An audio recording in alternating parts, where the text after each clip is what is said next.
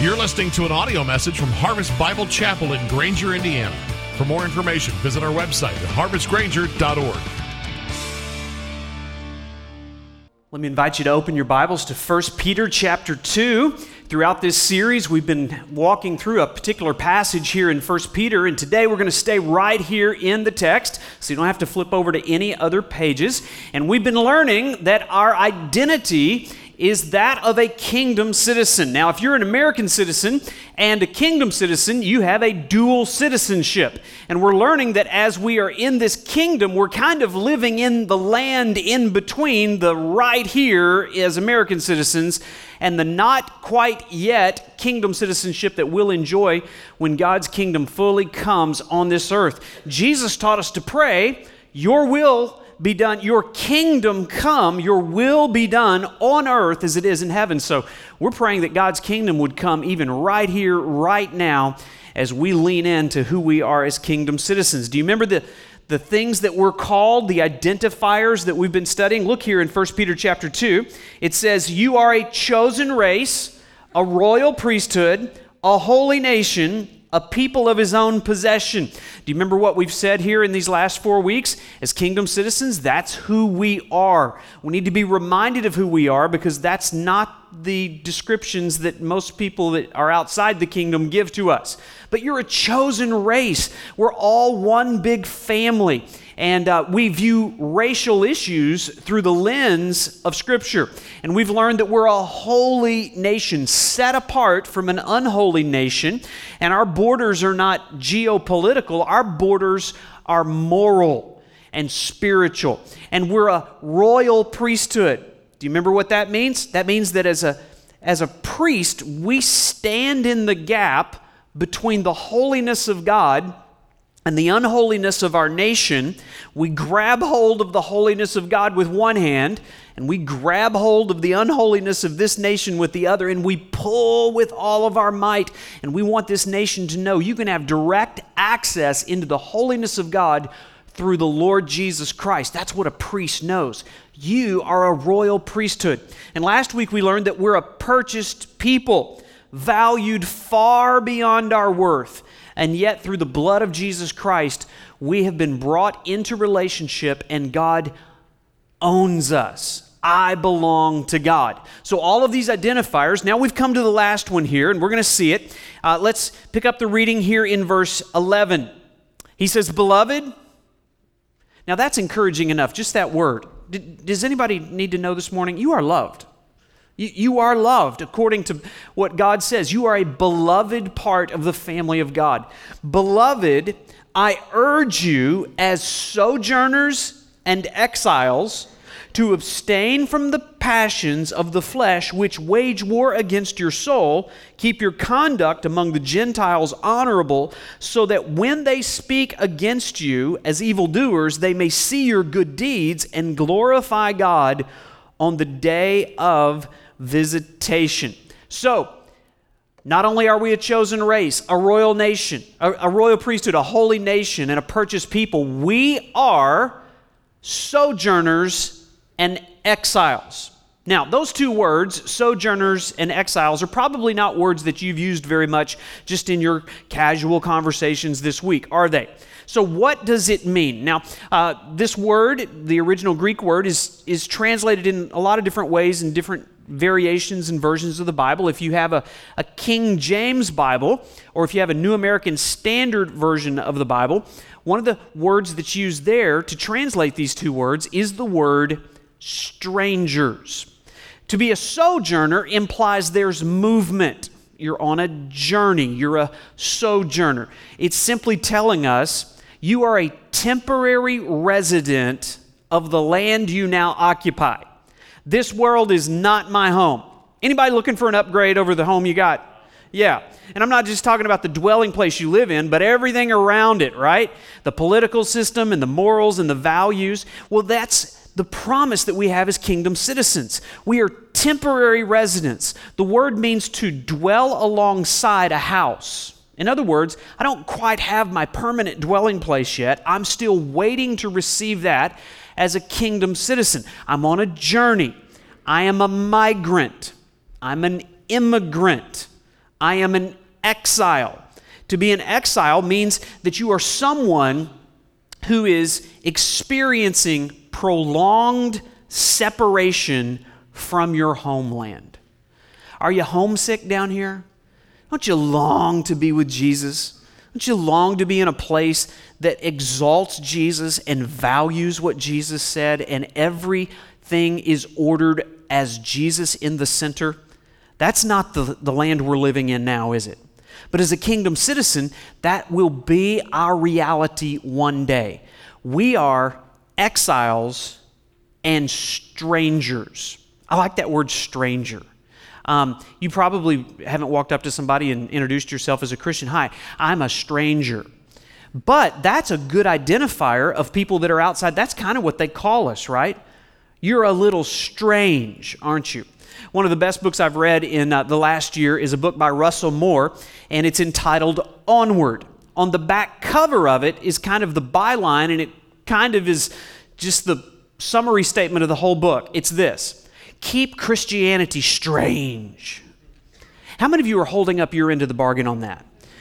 You're contributing quite well to keeping Christianity strange. Now, that doesn't mean that you're weird. It actually means that you're normal and everybody else is strange. And Christianity is not getting stranger. We're just doing what we do. We're doing our thing. It's that the world is moving further and further away from King Jesus. And the pull on us would be to assimilate and become like them. But what we are called to be is distinct and different, and it's going to look really strange to a community of people that do not recognize Jesus as their king. I think that'd be a good byline for our church. What if we just put it on the sign out there? Harvest Bible Chapel, keeping Christianity strange since 2009. Anybody want to go for that? That's what we're all about. What we're saying is we cannot accept the values of our American citizenship if we're going to be distinct as kingdom citizens. There's a great illustration of that in the Old Testament because there were actually times when God's people in the kingdom of Israel or the kingdom of Judah had strayed away from God, committing sins of idolatry and immorality, and that invited God's judgment. And what God did to judge them is He allowed a foreign king, Babylon, to take them into exile.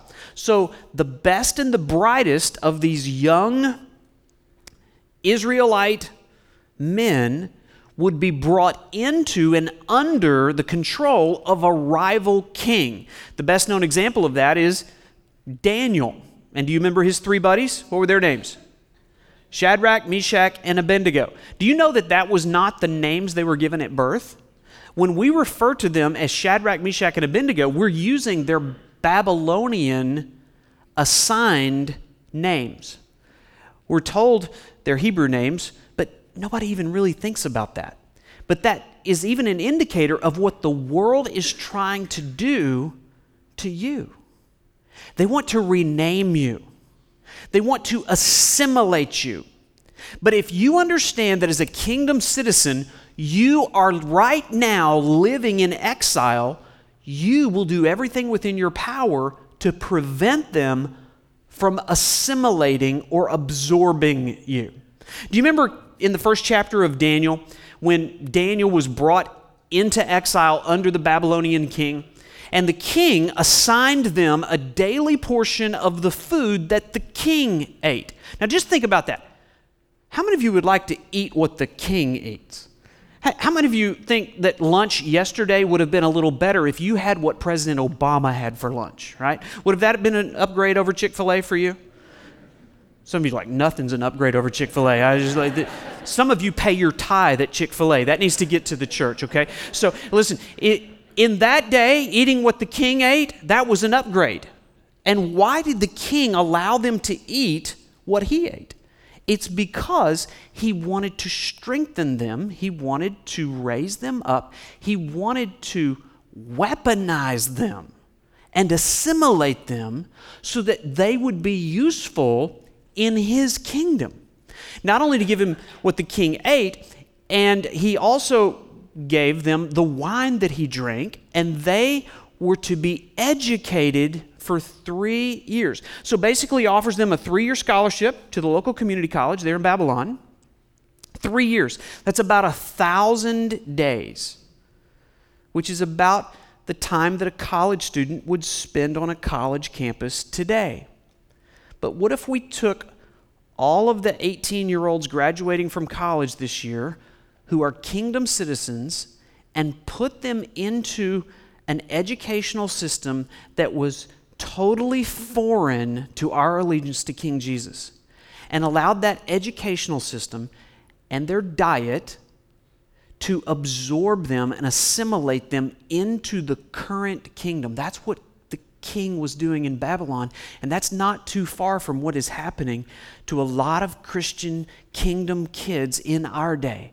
So he allowed them to be educated for 3 years, and at the end of that time, they were to stand before the king with a completely different value system, with a completely different allegiance to a completely different king. Well, Daniel detected what was going on, and he said, I am not going to be assimilated. I am keeping Christianity strange. And so do you know what he did? A few verses later it says Daniel resolved that he would not defile himself with the king's food or with the wine that he drank. Therefore he asked not to defile himself. He took a stand. He put his foot down and said, you know what? As good as that meal looks, and as smart as you're trying to make me, and as great as those scholarship offers are, you know what? My allegiance is to a different king. And do you remember what happened in the rest of the book?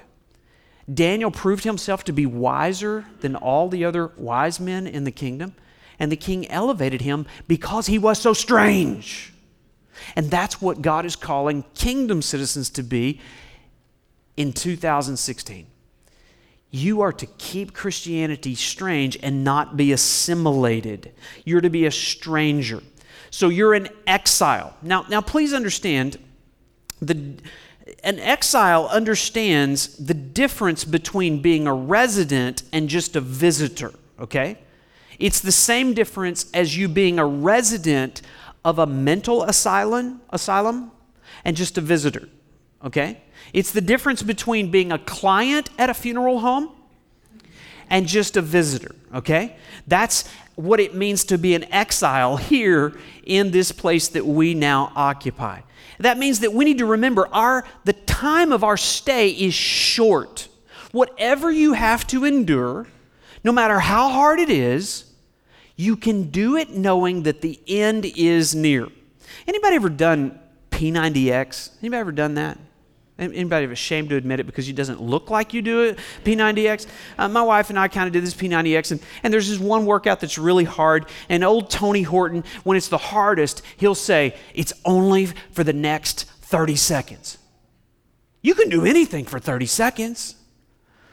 I don't know, but you endure it knowing the end is coming. I'm going to get through that. And sometimes as kingdom citizens, we have to remind ourselves the end is coming. I can see the finish line ahead of me. I'm only a temporary resident. And that means as a temporary resident, I hold my possessions loosely. When you take a trip, you go on vacation, you go on a plane or something, do you pack light? Do you only pack what you need? The same is true of an exile. An exile holds his possessions loosely because he doesn't want to be too encumbered by the things that he's attached to down here. And so we pack light. We don't hoard and try to build big piles of stuff down here because we know that none of it is going with us into the permanent kingdom residence that we one day will occupy. So exiles, kingdom citizens, it's not a problem for them to give things away and look for ways to benefit others and invest in God's kingdom. As a matter of fact, Jesus says, you're smart if you lay up treasure in heaven.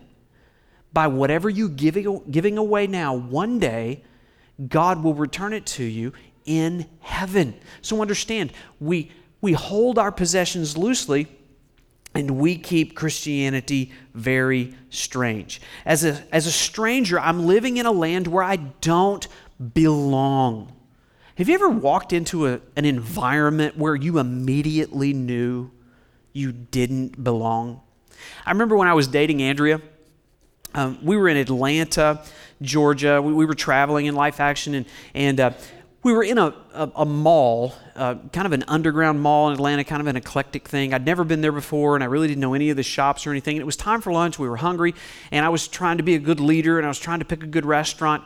And so I saw a restaurant in front of me. I'd never seen it before, and I said, let's go eat right there. And so Andrea's like, no, I don't think you understand what that restaurant is. I'm like, no, it's a good restaurant. It looks good. And it's like, no. Well, I walked in, and I didn't realize that Hooters was a place that was not a good place to take a girl on a date. And I immediately walked in, I'm like, you know what, this is a place we do not belong. And so we turned back around and found a Chili's or something. But have you ever been in that situation? It was like, man, I just do not belong here. Well, there's going to be a lot of places where you feel like you don't belong. As a stranger, you should feel like, these people do not understand us. It's true. We don't even speak the same language. They don't even understand what we value. Sometimes we're going to be mistreated. As a stranger, that should not surprise us. At best, we'll be overlooked. At worst, we'll be perceived as a threat, and they will try to eliminate us and take us out. Now listen, you are not ready to be a kingdom citizen unless you are ready to live as an exile. If you need everybody's approval, if you need to be stroked, if you need a comfortable lifestyle, you do not understand what it means to be an exile. If you shave off the rough edges of what it means to be a kingdom citizen, if you disguise yourself in worldly camouflage so that you don't stick out and you don't rock the boat, you don't understand what it means when Peter says you're in exile.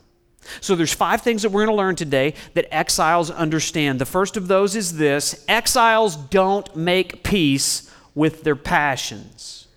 Exiles don't make peace with their passions. Do you know what they make? They make war with their passions, because their passions are making war with them. Look at it in verse 11.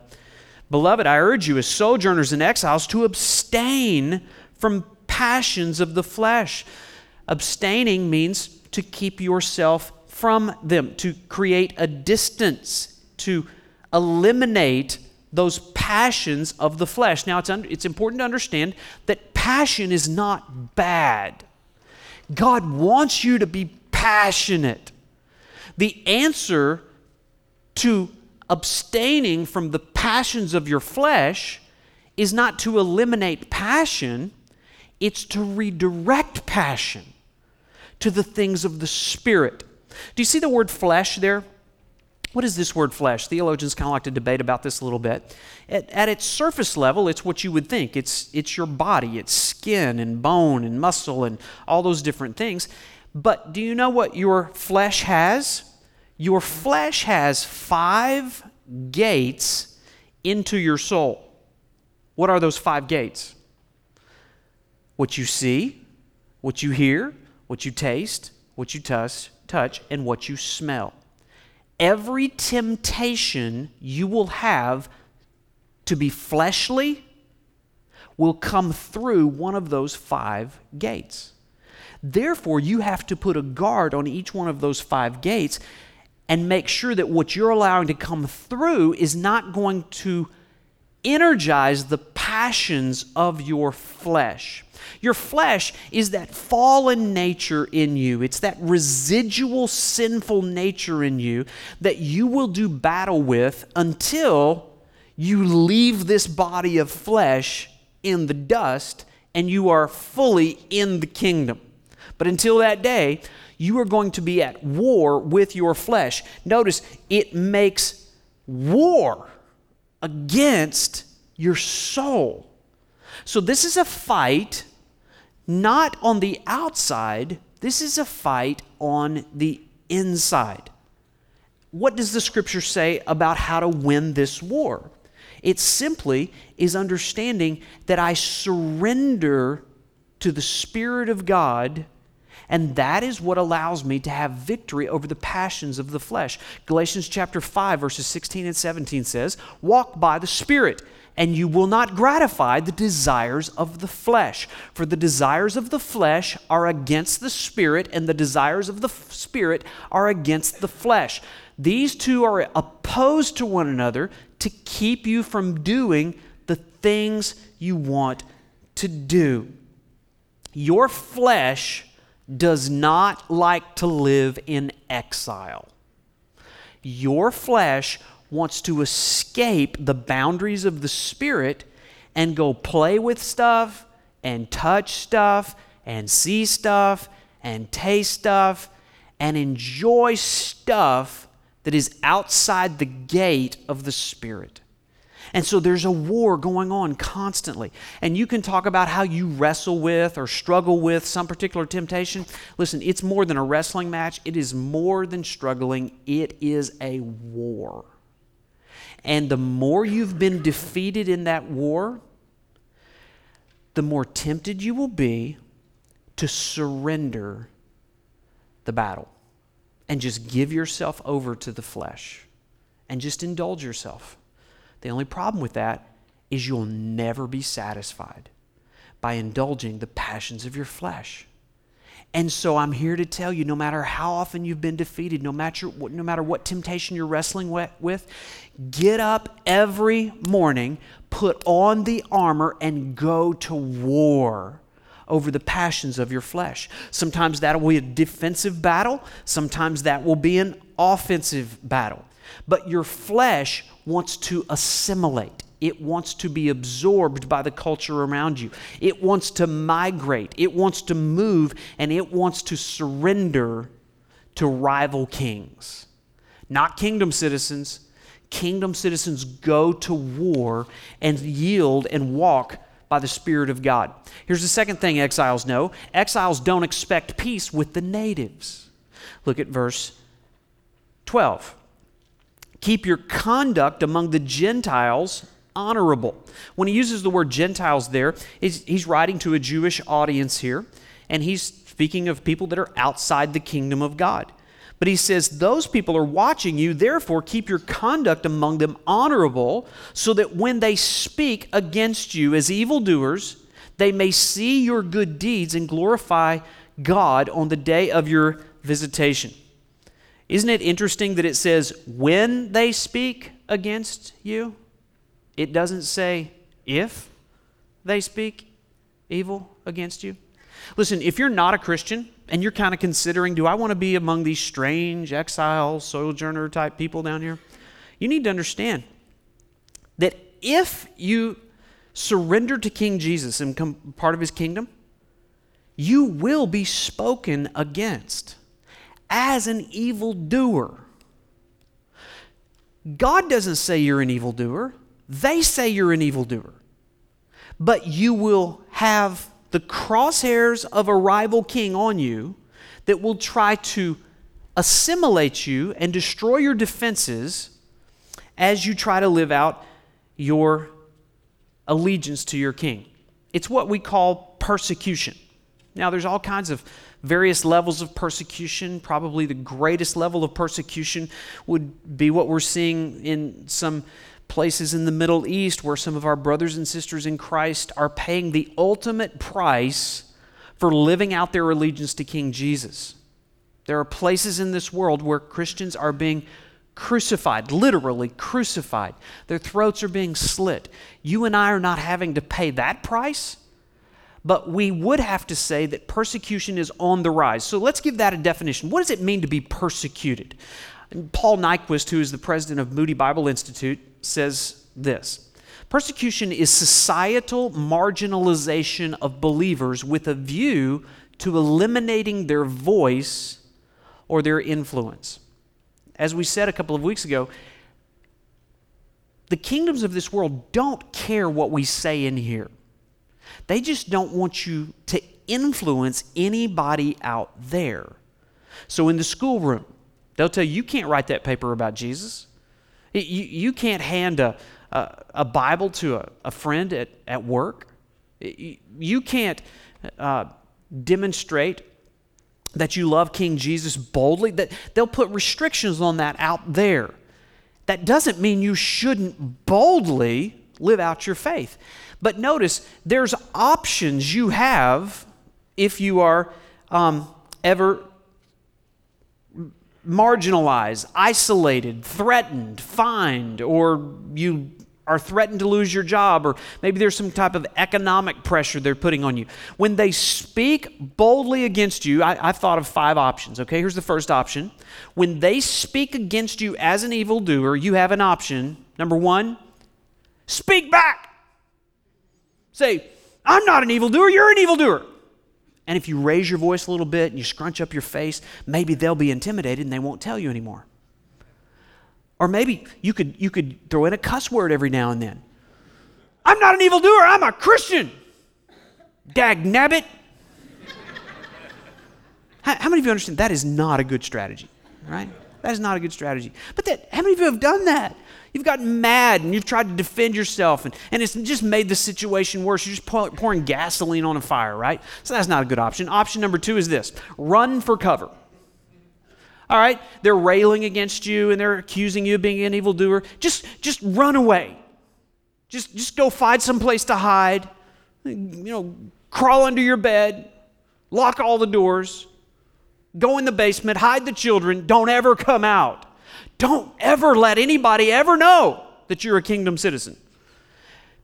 And they won't speak evil against you. How many of you understand? That is not a good plan.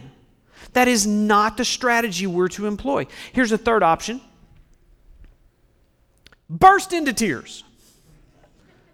Just feel really bad that you have to endure this. Just get depressed and I don't know why they're saying all these bad things about me. I'm a good person and they told me at church I was supposed to live out my life for Jesus and here I am paying all these consequences. And then you adopt a victim mentality, suck your thumb.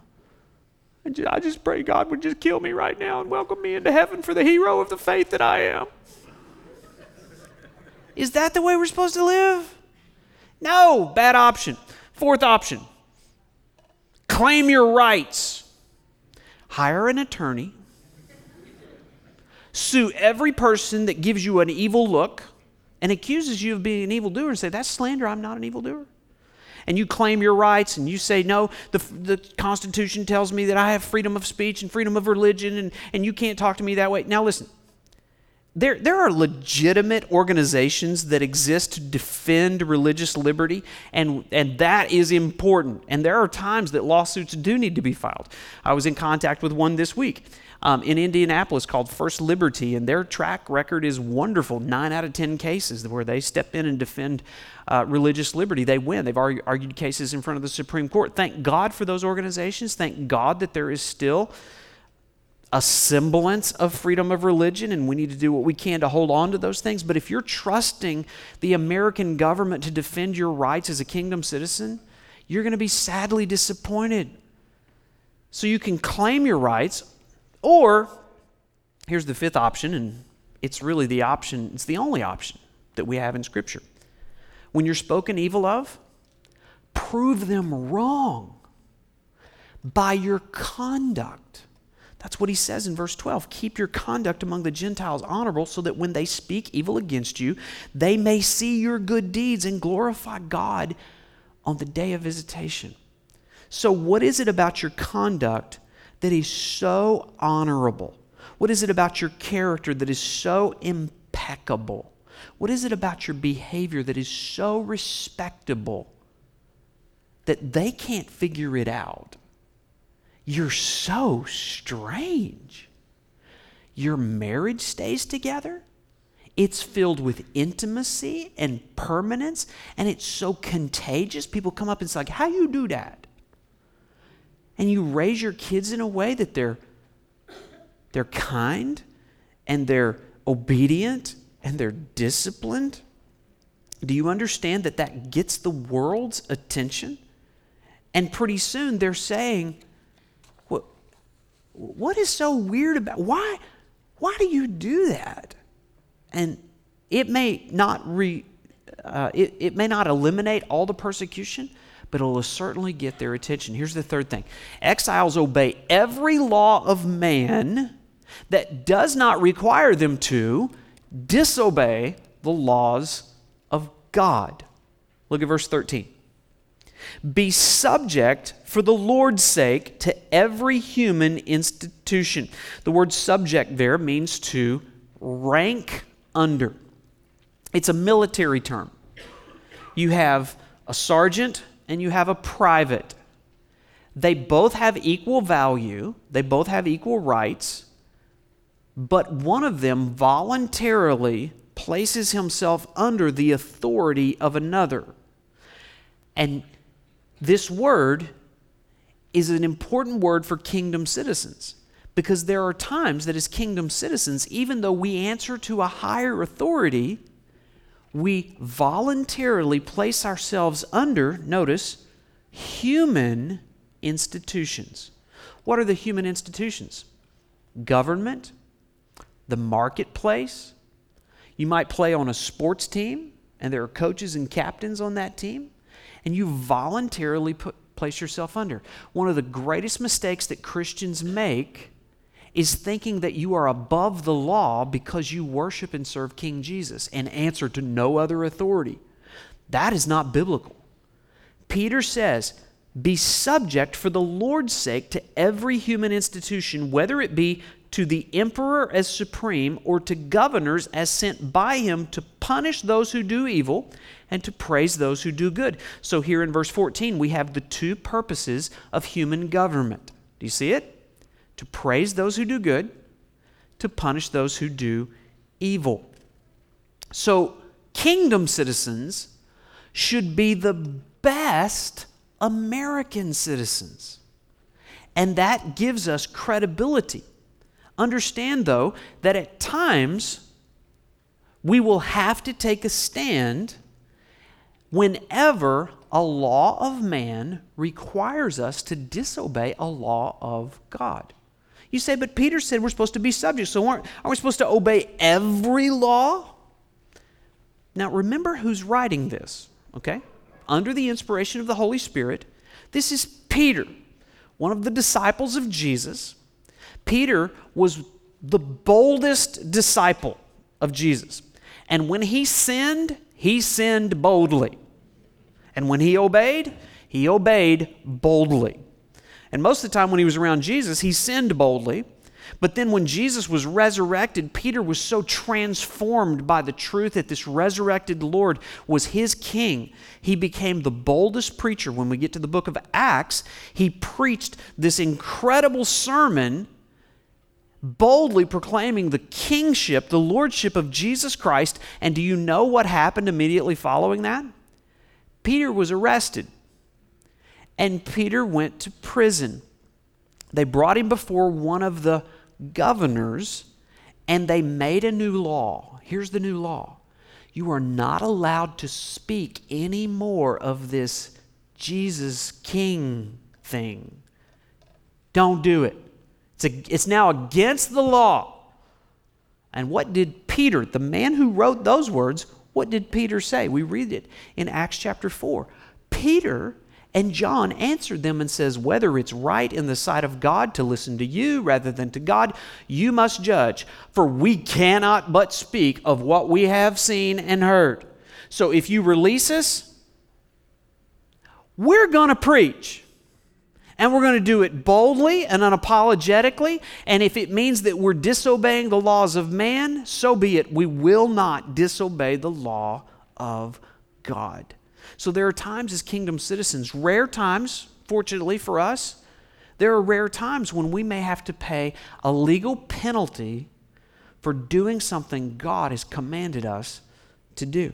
But we do it in the right spirit. We do it without sarcasm. We do it respectably because we want our conduct to be honorable even in our disobedience. Here's the fourth thing. Exiles let their goodness speak loudly. Exiles let their goodness speak loudly. Verse 15.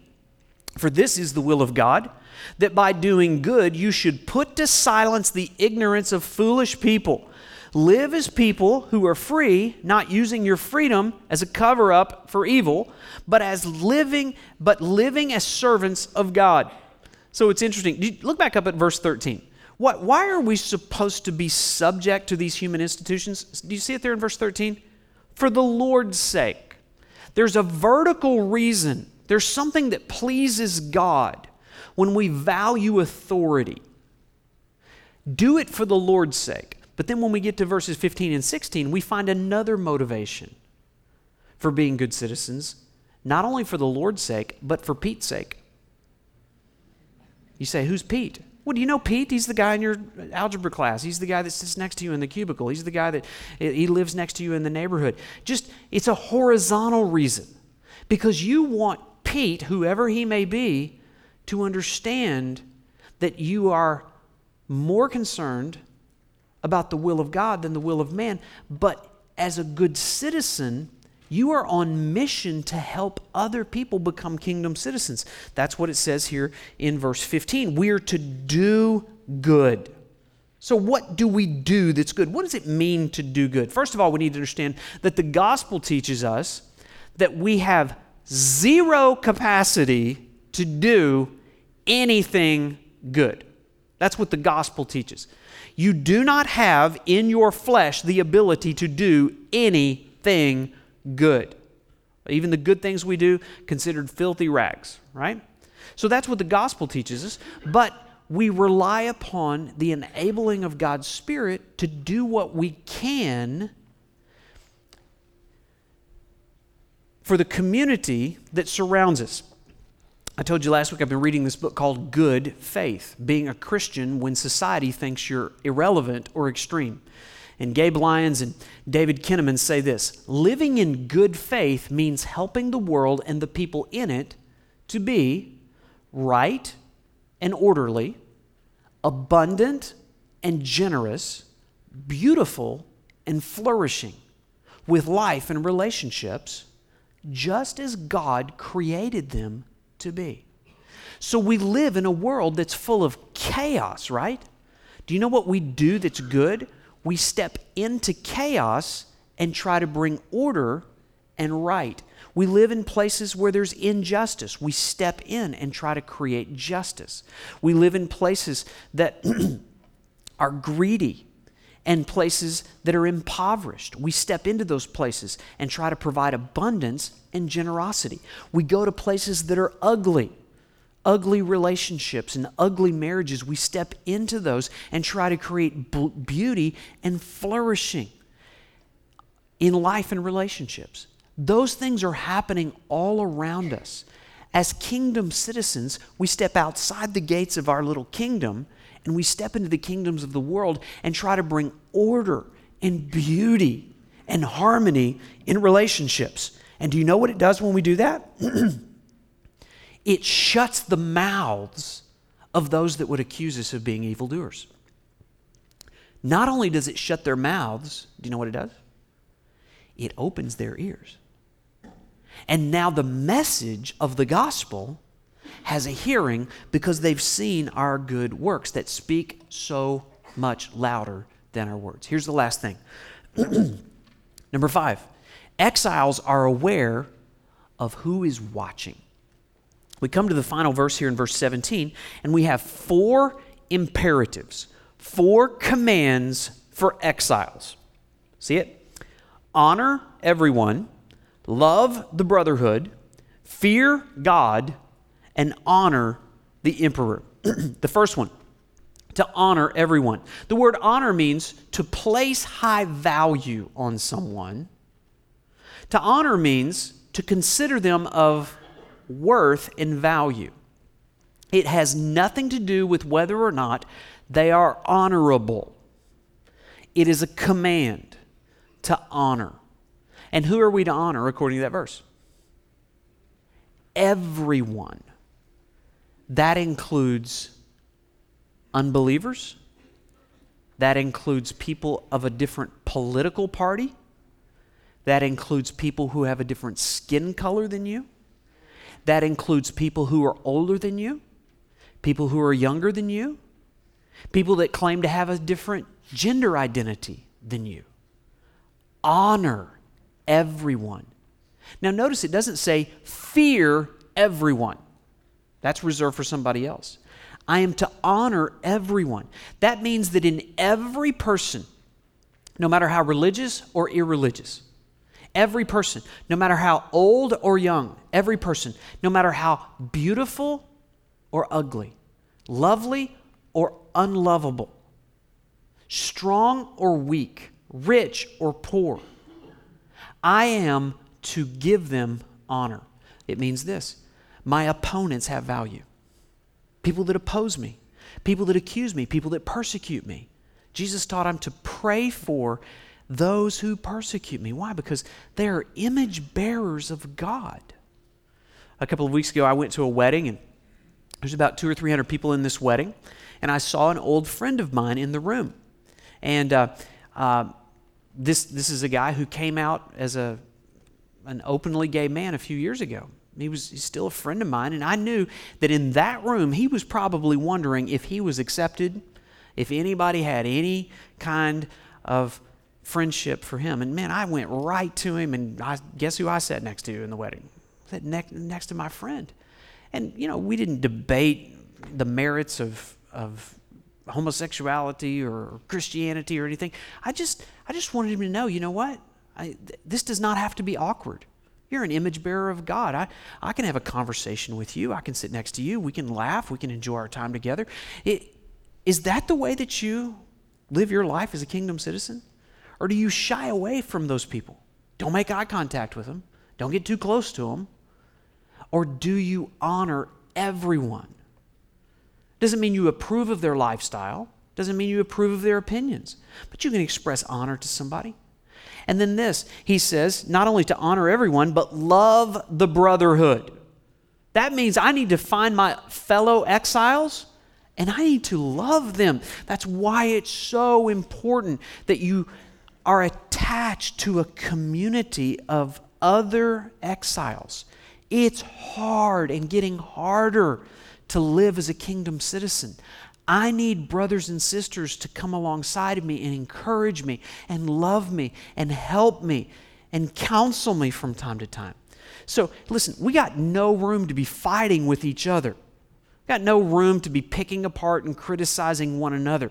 In the family of God, we are brothers and sisters in Christ. We lock arms and we pray for one another.